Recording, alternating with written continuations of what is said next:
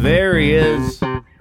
Dare I say, world's greatest podcast bass player? I mean, submit your own nominations, but we know who the winner is. It's Fish P over there.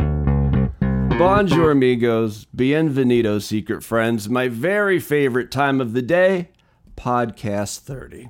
World's teeniest podcast, always 15 minutes or less.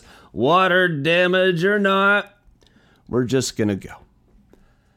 There is this story out of Brazil where I think I found my soulmate, and I don't say that lightly, but we'll get to that in just a moment. Let's talk a little politics first.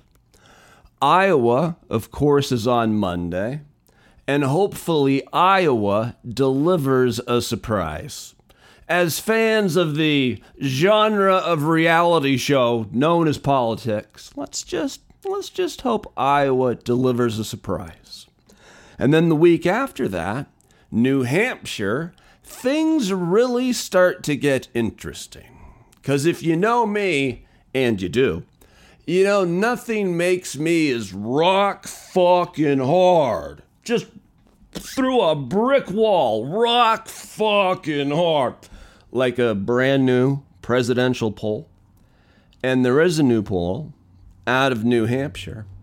And one Nikki Haley, darling Nikki, as the late great Prince would call her, is within single digits of Donald Trump. Wow.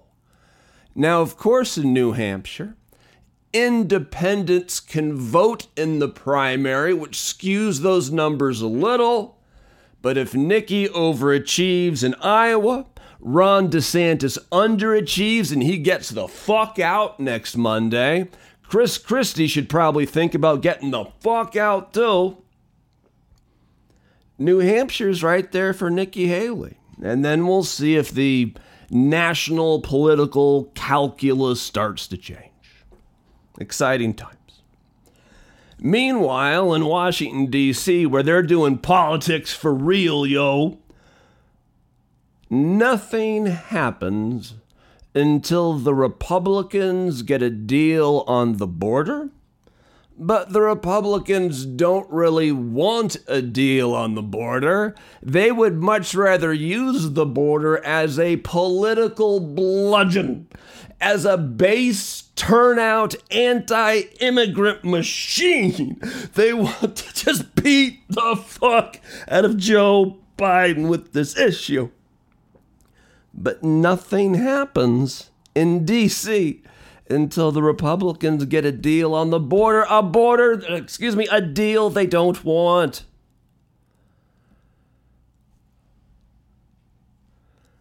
Can we talk about Brazil now? Can we? Pretty please? Thank you. This is my soulmate here. I read this story and I'm like, oh, I fucking get it. That makes perfect sense. So this elderly man in Brazil, and let me know when you start to identify the parallels with my life. So this elderly man in Brazil has a very powerful dream where he thinks the good Lord himself is talking to this man, and he has a prophetic message in this Brazilian man's dream that there's gold, and a lot of it, buried beneath his kitchen. So rather than ignore the words of the Lord, I mean, this is like a Jesus Christo lottery ticket, right? You're not going to have this dream and have it not be real. You got to believe and believe. And this guy believed. So over the course of a year, this elderly gentleman in Brazil digs a 130-foot hole in his house. There's like a 36-inch hole in his kitchen that goes 130 feet into the ground, searching for treasure. Only for the man, and this is the sad part, but The man falls in the hole after digging it for a year, even paying people to help sometimes. Man falls in the hole, and, well, I am not an expert in anatomy nor physics. Your guess is correct, as is mine. He didn't make it. The elderly man is not okay. Unless, of course, the real treasure wasn't gold, but it was heaven. Just throwing that out there. I feel this podcast in many ways, we are a lot of things, but in a lot of ways, we're a man in Brazil digging a 130-foot hole because God told us to, and we're just destined to fucking fall in it and die. Then on that uplifting note, last night I'm watching the college football championship, the University of Washington versus Michigan. Michigan, of course, won by like 20 points. But I learned something very interesting. The quarterback of Michigan, who's quite accomplished, I believe his record at Michigan is something like 26-1 or something in games he starts.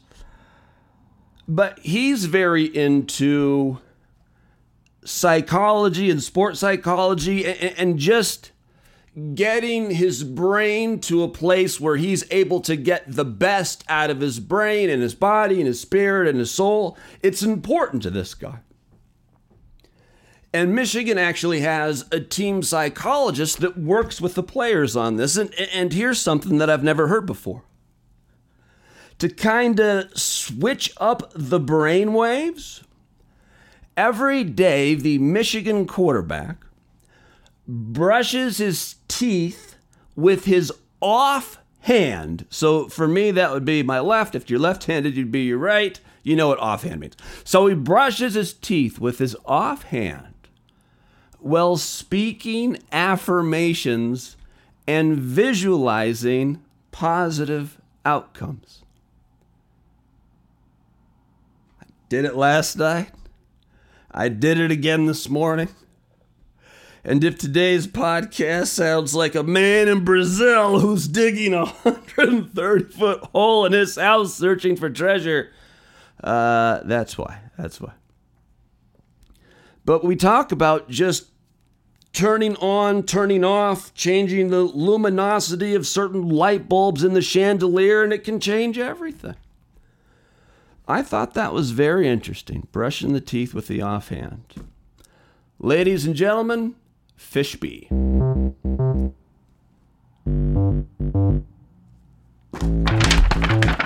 All right. Thank you very much, Fishby. Did you hear that South Korea has banned the dog meat trade? 2024. Apparently an issue that divides old and young in South Korea, but they've banned the dog meat business. All right, here's Fishby ship. Hi-de-ho to the bastard child of Richard Simmons and Bob Newhart. It's me, Fish B. And do you feel you've gotten 2024 off to a healthy start? And were the Golden Globes good or bad for host Joe Coy? And then forget the pop quiz hotshot. We're going back to trivia time, motherfucker. It's our Wordle. In TTMF, where I'm 0 for 3, today's category is legends, bro. Legends, bro. Am I pronouncing that correct, Fishby? All right. I feel like today's the day where I get one right. Let's get this year going. But as always, let's do the questions first. Hi-de-ho, the bastard child of Richard Simmons and Bob Newhart. To me, that is not an insult at all. That's an incredible compliment.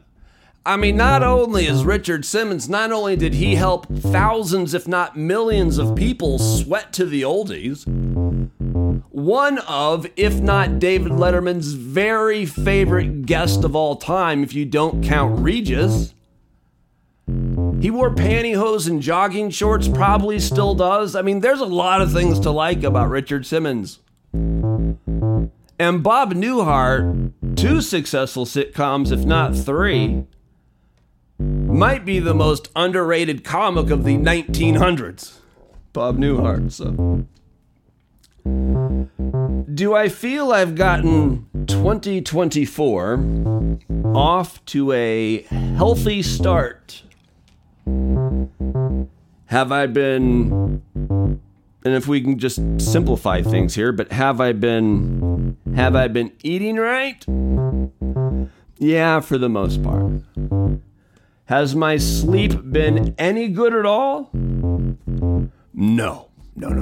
At no point thus far, and excuse me, at no point in 2024 have I gotten more than 2 hours sleep at any given time.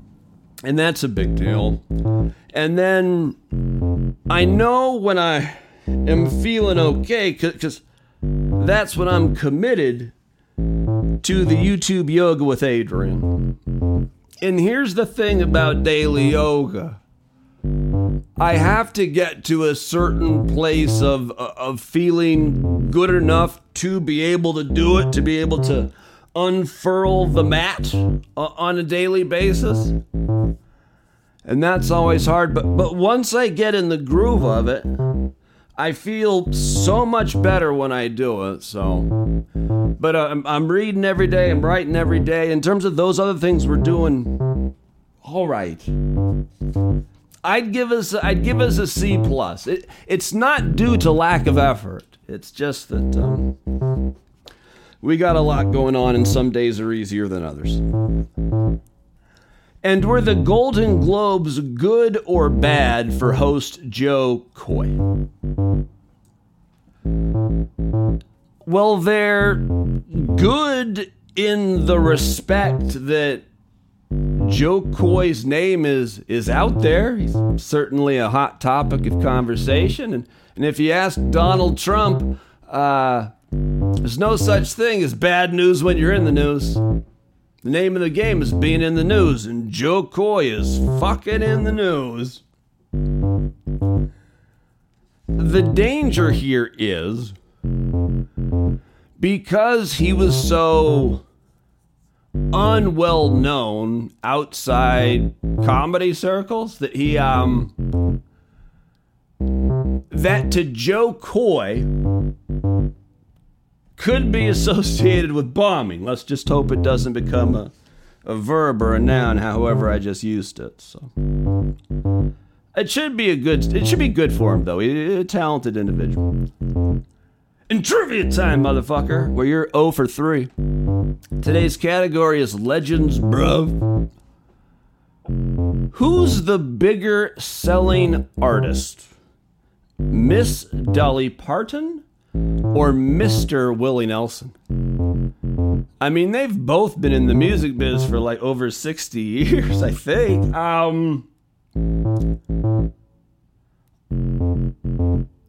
I know Willie's put out a bunch of albums, like over 100, but I think I'm gonna go with Dolly Parton just because. Final answer, Reg.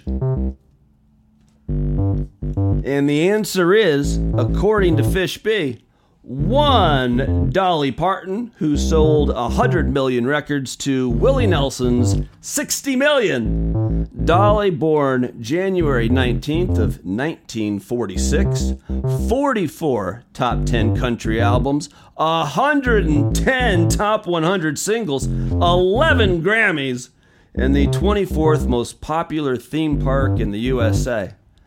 Willie Nelson, meanwhile, 100 studio albums, 74 solo, 26 collaborations, 14 live albums, 341 songs written, 16 million owed to the IRS.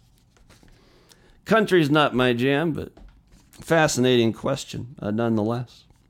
Thank you for hanging out. We only have 15 minutes, up by noon at the latest, every single weekday until the motherfucking wheels fall off. Till mañana. Say adios, Fish B.